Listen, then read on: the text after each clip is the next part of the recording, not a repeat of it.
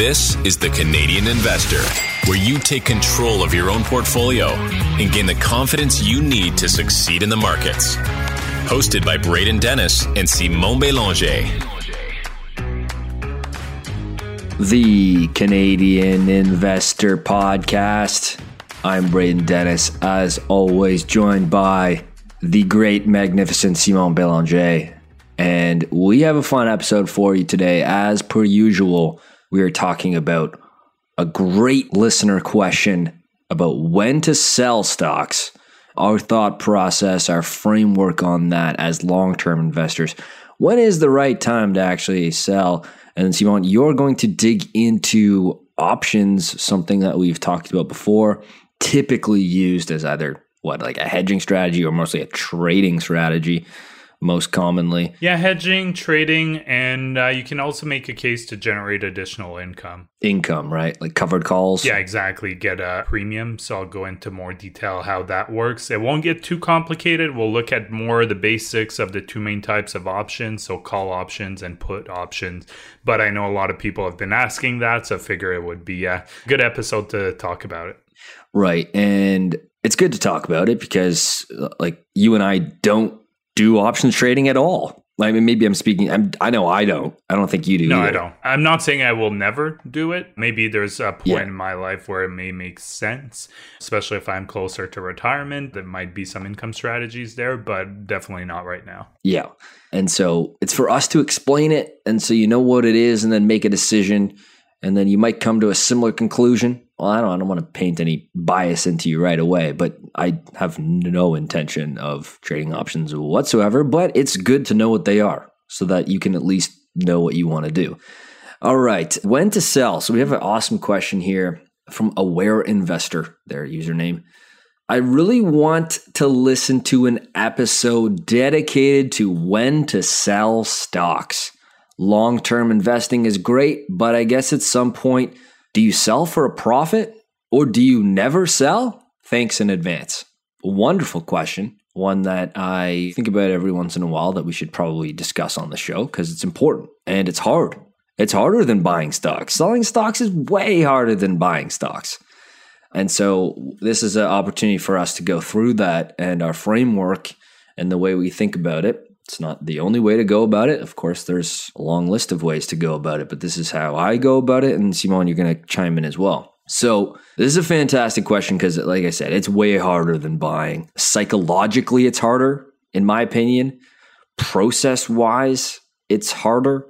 It's not necessarily as exciting or sexy. And so there are a lot of scenarios of when you might sell stocks just off the top of my head. So let's dive into each one. Okay. So, and Simon, please jump in where necessary because a lot of this is just like right before we started recording, writing some notes. Number one is you need the money for one reason or another. You know, like many of these lists could triage into a million different trees of decisions to make. But at the end of the day, you need the money for one reason or another. And so this includes divesting and selling stocks in retirement. You need the money for living off your nest egg or, you're saving up for something else. This is totally legit. It happens. You don't go to the grave with it. So you got to spend it somehow. So you're going to pull it out eventually. Or at least I think most people should. I don't go to the grave with all your money. Live a little. You can agree on that. Yeah, exactly. And I think point one, I think a lot of people will also use the term decumulation. Right. That's the one. Yeah, exactly. Especially if you retire, you'll want a decumulation strategy. Word. Exactly. Where you may not, most likely, I would not recommend selling all your stocks all at once. Usually you want to have a strategy behind it because even if you're into retirement, you may still live. It's the reverse of dollar cost averaging. Yeah, exactly. That's a good way to put it. And you may still live 20, 30, 40 years into retirement. So obviously you need to fund that retirement. So you want to have a good decumulation strategy. Yeah, there's like the 4% rule. There's a long list of strategies there. That's too long of a topic for right now. Number two, your investment thesis is busted. Time to move on. Now, I'm going to spend the most time on this one because I think that most people are thinking about this in the context of the question because there's some real decisions to make. Number three, you are, quote unquote, picture me right now air quotes, taking profits and or trimming a position. This one I truly avoid at all costs, but I totally get the reasons for why you want to do this, especially trimming wise, if it's getting to be some gigantic portion of the portfolio. Again, this is a very personal thing based on your conviction in the company, your conviction for risk tolerance, your ability to sustain large drawdowns, because the more concentrated you are, you're going to feel a lot more volatility than the market. And number 4, which is another legit one, is you think your capital is served better elsewhere on a forward return basis. And so that happens, right? You know, I have examples of that where I'm like, okay, I think this company is just better forward return basis. I think it's higher quality. I think the valuation's better. And sometimes that happens. Yeah, the trimming the position, I think to me, the easiest way to do that is just do the sleep test. So if you're losing sleep at night because a position is too big and stressing you out, you probably should trim that position. That's the way I see it. It's pretty simple approach. The answer won't be the same for everyone. You could have, 20% in Constellation and the next person will have 45, buddy. 45. There you go. The next person might have 10 and be nervous about it because they want smaller position sizing. So it's really a personal thing. Again, I think the sleep test for me is the easiest way to know whether it's too big or not for you. I like that. And again, is it scientific? No, of course not. This is a very personal thing. Okay, so off the top of the list of my head, I don't know what English I just said. Off the top of my head, this list is extremely nuanced and can go a million different ways depending on the business. So I can't get into these millions of nuanced situations, but just off the top of my head, this is the mental framework for why I would exit a stock. And again, Simon will chime in. Number 1, if I was just straight up wrong about projections for growth, I'm like, okay, this thing can grow high double digits for a long time, maybe, high single digits. Let me give you some examples, actually. Like I'm thinking of like mid double digits. I'm thinking of like a Visa and MasterCard. I think that it can sustain that for quite a while still, multiple years.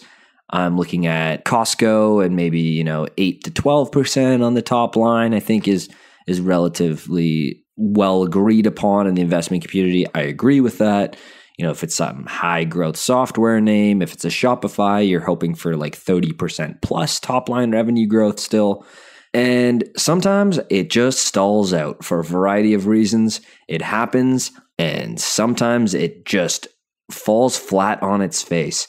And competition can be a big part of that. Something you didn't foresee. Enough competition will eventually compete away both growth and margins. So something to consider. I mean, it does happen. The landscape changes. You just got to pay attention to it. Next on the list here, the moat has been disrupted. Nothing is forever in business when you let the efficient machine of capitalism run its course, right? Like nothing is forever. And so you have to continually monitor and just pay attention if you're owning individual stocks. And that doesn't mean checking quotes every day.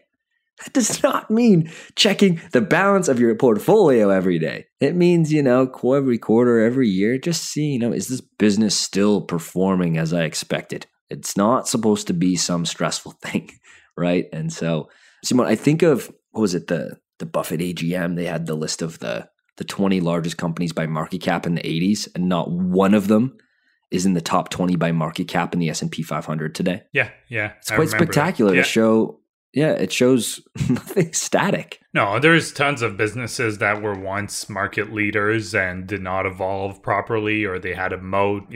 One that comes to mind every single time is a Blockbuster. So you could tell they had a moat, probably some preferential pricing with the various movie studios to be able to lend out and rent out those movies and DVDs. And they did very robust infrastructure network too. Yeah, distribution, all these stores, and they did not adapt when Netflix started growing. And eventually Netflix overtook them. Obviously, I think now it's funny because Netflix is facing challenges of their own. But that's an easy example for me. Totally. Yeah, it's a good example. And it's one that everyone knows. So it's easy. Maybe not our youngest listeners. They may not know. Oh, wow. Yeah. I'm trying to think how old. When was that? Like 20? I mean, they went bankrupt probably around 10 years ago, maybe a bit less. But yeah, I was thinking 2012 was when they were really like, okay, streaming's eating their lunch type of thing. but they weren't dead yet. The writing was on the wall, though. Sometimes the writing's on the wall for a while, right? Yeah, exactly. And so that gives you an opportunity to pay attention. Sometimes the writing will be on the wall for quite some time. All right, next one. Management changes and the management team being no longer impressive. Now, there are lots of transitions from founder to CEO that just don't work, for example. We're going to have to see on Bezos to Andy Jassy here. I think he's been getting lots of flack on it being a day 2 at Amazon. You look at what happened with Apple and probably the best transition from founder to CEO of all time to Tim Apple. Or, Bill Gates to Steve Ballmer. Wow, that was a good one. It's okay. Yeah, that's a perfect example of no longer impressive. Yeah, exactly. And so the business was really struggling. Luckily, they turned it around with Satya, the new CEO. And so you can get a vibe. That's a perfect example, Simon, of how management being unimpressive to impressive. So they went impressive, unimpressive, impressive, and the stock chart followed it because the business fundamentals followed it. And that had a lot to do with leadership. You look at Tim Cook, or what we call Tim Apple. You look at his transition as CEO from not being the founder. Fantastic. Wonderful job. And so it becomes pretty obvious. I think it only really takes a couple quarters, really. Yeah, definitely. You can see it within a year, for sure. Yeah. And so that's somewhat easy to pay attention to, I think, anyways. I have an example of, we actually just recorded this about Enghouse, right? The stock I sold. The management didn't change. Steve Sadler's been at the business since 2000. He's the chairman and CEO. But it was starting to become very unimpressive on the calls. It's like they stopped taking their morning coffees on the calls, like that. You know what I mean? It's immeasurable. It's hard to really know, but there's something in the air on the earnings call that you can just kind of tell. And, I swapped it out for CSU. So it's hitting two things here. Management is unimpressive. And I saw better returns forward on Constellation Software. But more importantly, the passion from Steve Sadler really fell off, in my opinion. He's done a fantastic job for the company, but the guy's been doing this for over 20 years.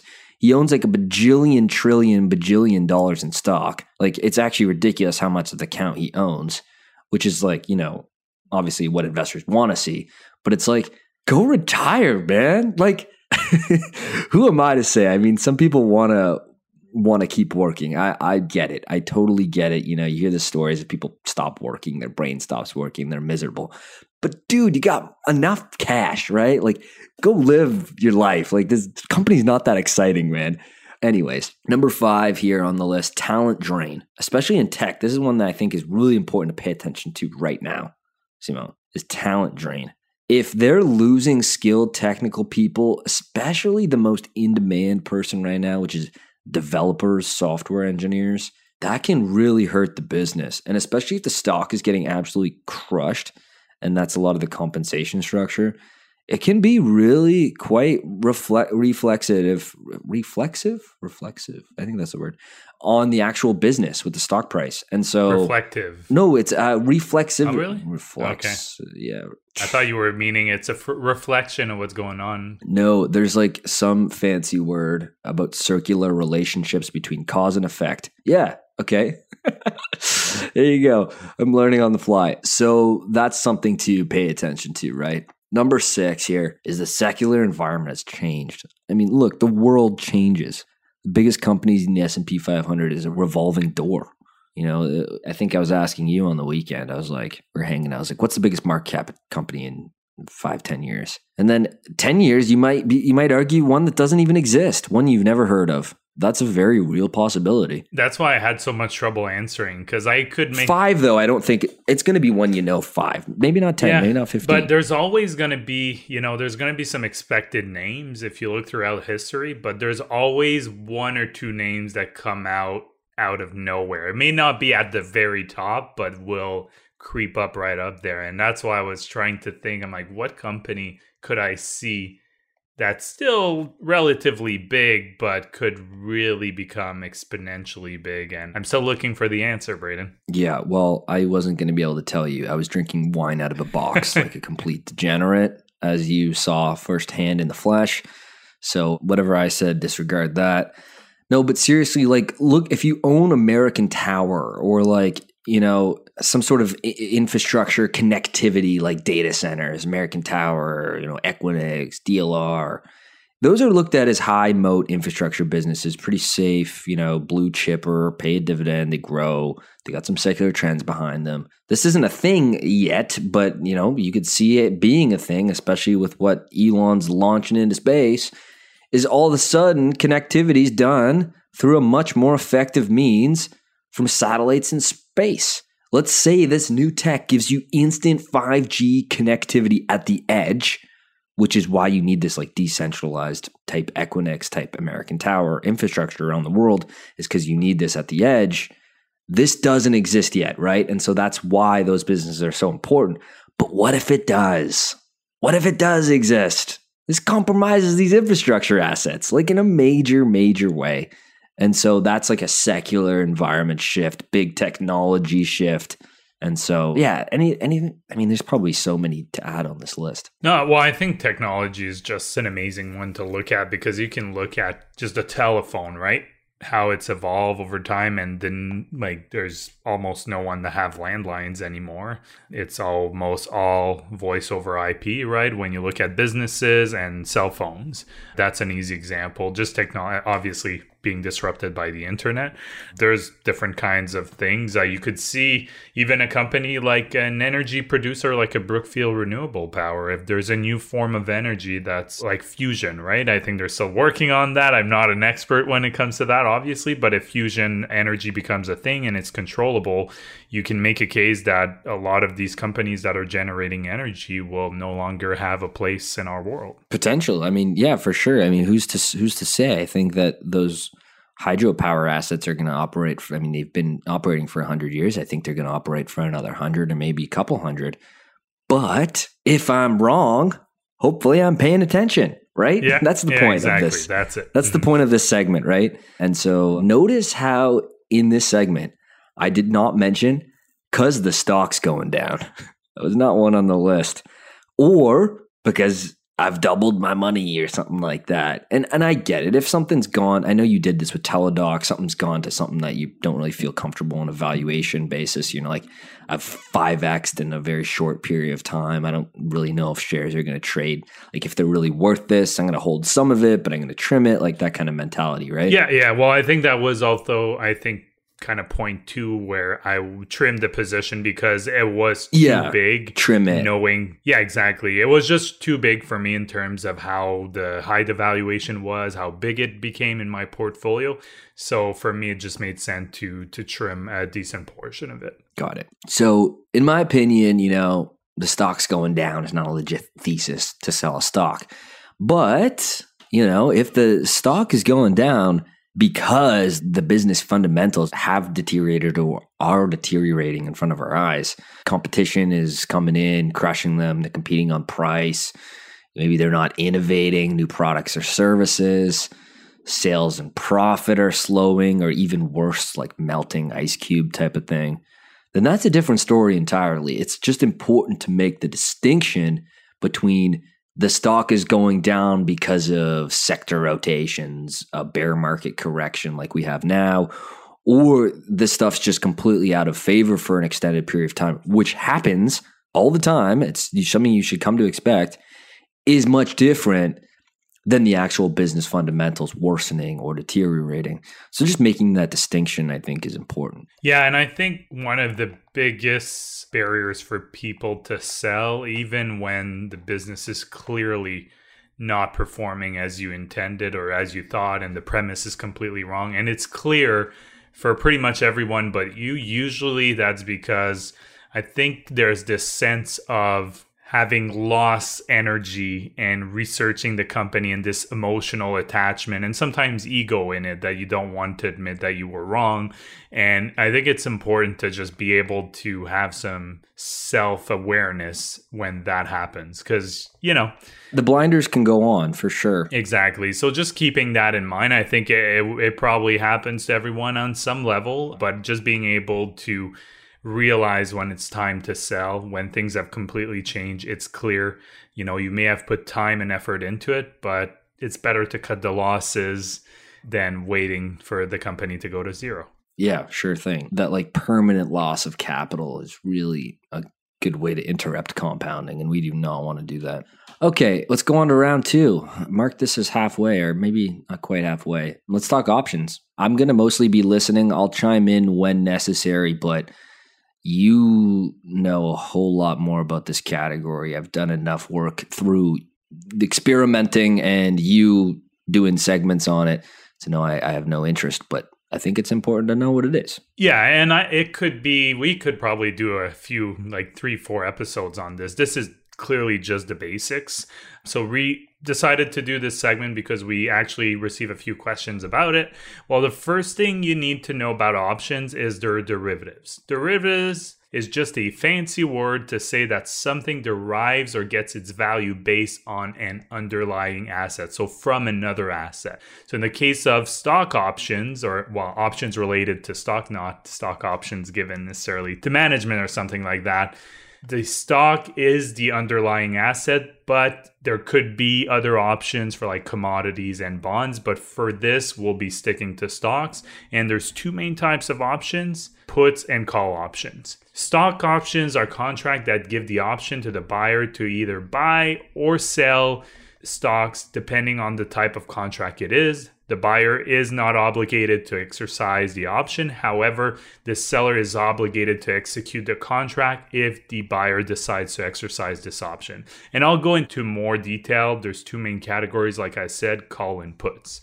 Few important things to note about options. They work in lots of 100. So if you have 1 option, it will be tied to 100 shares. If you have 2, it will be tied to 200 shares. So this means you won't be able to buy an option tied to only 8 shares, for example. So keep that in mind if you're looking into options and you're looking at options of Constellation Software, for example. If you decide to exercise a call option, 100 share lot of a $2,000 stock. Yeah, it's going to be 6 digits. That's for sure. So there are 2 main types of options, like I said, puts and calls. All options have an expiry date, which means that the time remaining until the option expires can have a significant impact on the value of the option contract. Typically, the last day to trade an option will be the 3rd Friday in the month in which it's expiring. A premium will be paid to the seller of the option. And the strike price, that's the term you'll hear a lot, is the price at which the option would be exercised, basically the break-even price for the option. Now, let's dig into call options, and Braden, feel free to stop me if you have a question here. So a call option will give the buyer of the option the right to buy shares at a predetermined price. Of course, there is a time limit on that, like all options contract. The seller of the option contract must sell the share if the option is exercised. However, the seller gets a premium in exchange for taking on that risk, which is paid by the buyer. So whenever you're selling an option, there's always going to be some risk associated with that. Now let's use an easy example. Braden has 100 shares of Microsoft. He's been thinking about selling his shares for a while. They're currently trading at $250 a share. Braden would be happy to sell his shares if he would get $275 for them. But if he doesn't, he's still okay with keeping the shares. So it actually goes quite well with the segment you just... We actually did this separately, so it's kind of funny. But what Braden decides to do is sell a call option, which will give me, the buyer of the option, the right to buy shares at $275 a share anytime in the next 2 years. The $275 would be the strike price. The premium that I paid to Braden for that right is $5 a share, or $500 total since it's 100 shares. The reason why I would want to buy a call option is because I'm clearly bullish on Microsoft. Braden, on the other hand, will receive the premium, the $5 that I pay per share, regardless of what happens. Whether I exercise my option or not, Braden gets that $5. Now, like I mentioned earlier, options can get really complex. You can get a lot of different things happening, especially if you start reselling options. There's a bunch of different things to do, but let's keep it simple here. There's essentially 2 main outcomes if we want to keep it at the most basic level. So before we go to the outcomes, let's recap. Okay, so I had 100 shares of Microsoft or stock XYZ. And I am going to, so let's walk through this scenario. I have my 100 shares, and then what am I doing to you? Just for the listeners to really conceptualize this. I have my 100 shares. What am I doing? Okay, so you come to me, Simon. Are you interested in having the option to buy my 100 shares of Microsoft at $275 anytime in the next 2 years? You don't have to do anything. You don't have to buy the 100 shares right now. It wouldn't make sense for you to buy them right now because they're trading at $200.50. But I will give you the option. So that way, if it goes to $350 in the next 2 years, you can actually buy them from me at $275. But in exchange, you would ask me to pay you $5 per share to have that option. And that's the kicker. That's the kicker, the premium, right? That is the really important piece of the economics here, is that there's a premium being paid for the contract to be written. Exactly. I just wanted to kind of double click on that. So we've talked about covered call ETFs in the past, and the reason why they're able to do more yield is because of that premium. So what they'll do compared to their counterparts is they'll sell call options, they'll get that premium, so they'll be able to have a higher yield, but they will also underperform if we're in a bull market, because if it's a bull market, chances are that these shares will go over that strike price and they'll be forced to sell and then forgo some of the returns. But they will tend to outperform in a bear market. And I actually had an example where if you don't believe me, the QYLD versus the QQQ. So these are the NASDAQ ETFs. The QQQ is the regular one. The QYLD is the covered call. You'll notice that the QYLD has outperformed the QQQ by 10% so far this year because it kind of hedges a little bit the downturn. You get that premium. So therefore, you'll be looking at, a bit better performance when there's a bear market. But again, on the other hand, when there's a bull market, you're actually capping your potential returns. Caps upside and downside. Exactly. And now the two main outcomes is the shares either perform well or they perform poorly. So if they perform poorly, Braden will collect the $500 premium and keep his shares, because it would make no sense for me to exercise the option since I can get the shares cheaper on the open market. The second outcome, the shares perform very well, and let's say they stay above $300 for an extended period of time. In that situation, I decide to exercise the contract, and Braden sells me his 100 shares for $275 a piece. And keep in mind that Braden also got the premium. So in essence, he actually sold them for $280, the $275 plus the $5 premium. And the same would apply for me. Since I paid that $5 premium, I'm essentially buying them at $280 a piece. Like I mentioned, there's a lot of different outcomes because you can actually sell the contract if there's still time on them. So the value of the contract, once it's written, will be very dependent on the strike price compared to the current price of the stock, but also the time remaining on the option. Obviously, it's like if you put in a sports bet for some team. Okay, so let's use a good example right now. The Stanley Cup playoffs, as of recording today. When you guys hear this, it'll already be over. But the Stanley Cup playoffs are 2-1 for the Avalanche right now. Okay? There's a good chance, but based on the way that fantastic team looks, maybe I'm wrong. You guys, hindsight will be everything here when you hear this. They win the Stanley Cup. They look fantastic. If you put in that bet at the beginning of the year, there is a cash out available for you today because it's trending on the track that you were right. And so you can take all the money off the table as the odds skew towards that outcome happening. Is that similar? Yeah, that's pretty similar. So options contract will work in a similar fashion. And essentially, there could be various reasons for people to do option trading. I think we outlined them pretty well in general. So if you want to hedge yourself against a potential outcome in the market, if you want to generate income, or I think one last reason is, let's say you're on the fence about keeping or selling a company. Well, you can actually sell some call options to generate income. And if you're okay with either keeping them or selling them, well, If you end up selling them, good, you sold them at a higher price, because call options will always be sold at a higher price than they currently are, like the options I gave before. So there is different reasons why people would do that, but those I think are the main ones that come to mind. Let's move on to put options. So put options will give everything there, to recap, that was a call option. That was a call option, exactly. So that's the first type of option. And like I said, you're going to buy a call option typically if you're bullish on the company. Personally, I think,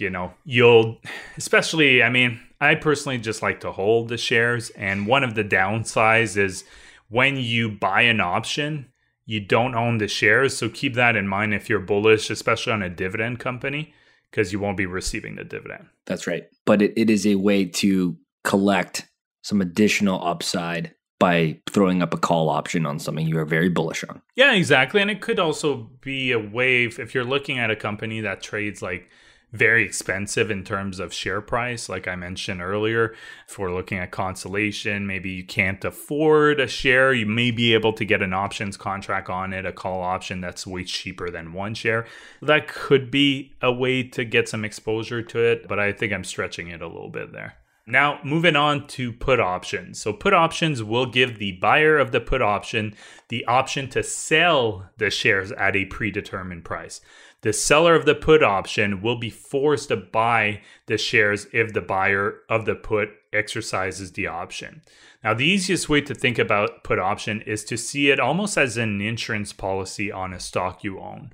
So for example, say I own 100 shares of Enbridge, which currently trades at $50 a piece. I decide to buy a put option because I'm not sure about Enbridge and don't want to own the shares if they drop below $45, because I'm already looking at a pretty sweet profit. And even if I sell them at $45 a share, I'll still profit nicely. So I decide to buy a put option on my Enbridge shares, giving me the right to sell my shares at $45 at any point in the next 2 years, regardless of where the actual market price of Enbridge is. The seller of the option gets a $2 per share premium in exchange. So that same premium we talked earlier, meaning that the contract cost for me is a total of $200, 100 shares times the $2 premium. Now, again, there's two main outcomes here. I won't go into the reselling and all the different kind of strategies that you can do with both call and put options. But if in this situation, if the shares drop to $30, then I can sell the shares for $45 because I have that put option. If the shares go up to $60, on the other hand, I can still sell the shares for $45, but it would make no sense since I can get more on the open market. However, like we mentioned before, the time aspect of the contract is really important because I can still recoup some of the premium I paid for by selling my option to someone else, assuming that there is sufficient time left. So if you buy a put option in this example and you have a good feeling that you won't be able to use it because the price of Enbridge has been steadily over like $55, $60 and there's a few months left, you may look into selling that contract to someone else. You won't collect the $2 per share, but you may collect 50 cents. And so instead, you'll recoup some of the money.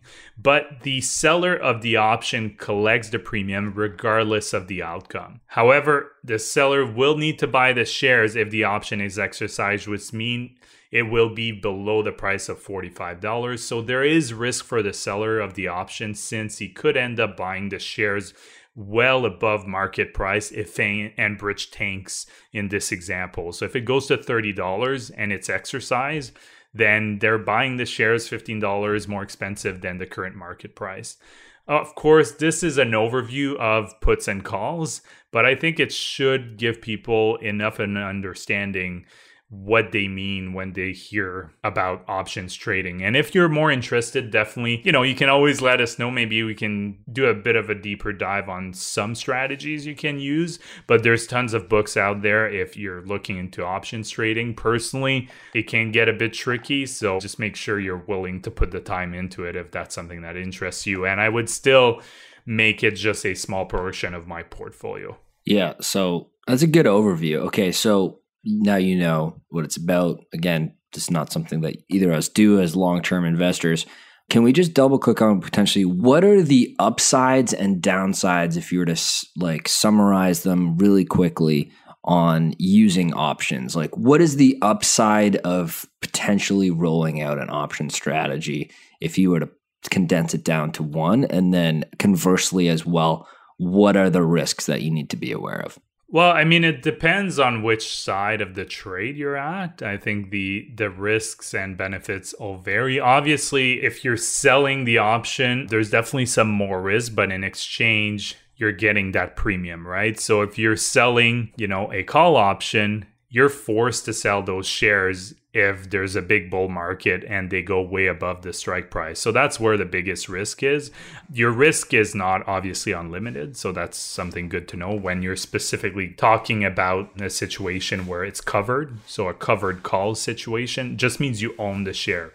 A naked call is where you would put out options without actually owning them. And I won't go into more detail about that, but that's the biggest risk.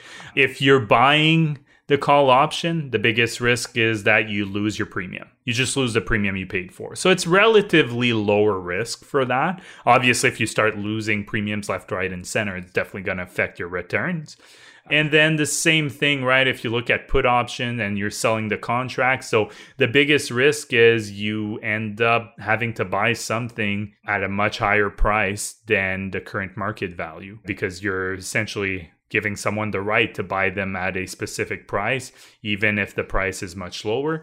And again, if you're buying a put option on the other end, again, same thing, your risk is a premium. So the way I think about this, and I think this just characterizes myself as an investor, is I don't want to have to be right on some sort of time frame on share price. And that is what options trading requires. And so just to give you a 10,000 foot view here, is that to make money doing this, you have to be right on price action in some set period of time, depending on how long the contract is.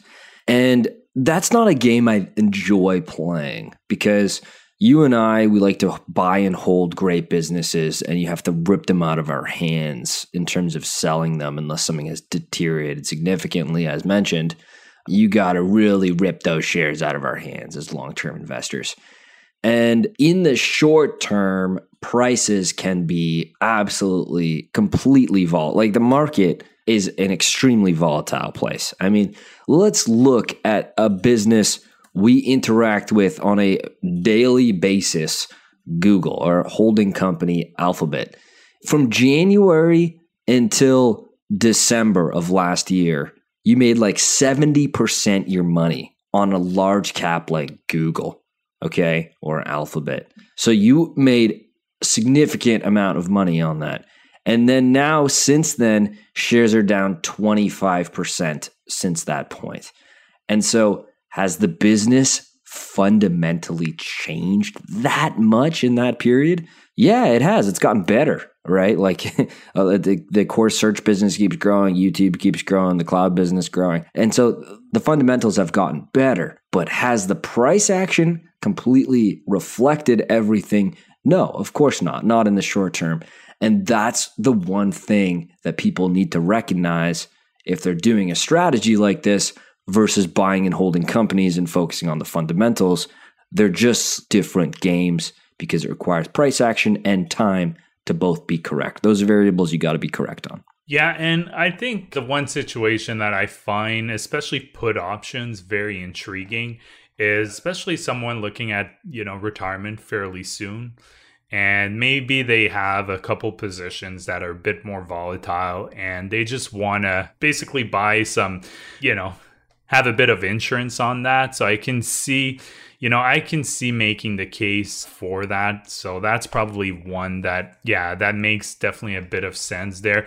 And it's why hedge funds run long short strategies. Yeah, exactly. And I think in the same vein too, I'm still reluctant when I'm looking at covered call ETFs because that's a whole ETF that does it. And I think it's pretty it's not optimal if you put all of your, all your money in a covered call ETF, because it will underperform. History has shown that. And we've talked about that about previous episodes. Like we did compare. I look at that, I'm like, just buy a high quality dividend stock. Yeah. Well, what I'm saying is you could try to boost your income with 1 or 2 holdings. Say you have a 20 holding portfolio and do some covered calls on those to try and boost your income. But again, it would be only something I would use in very specific situations.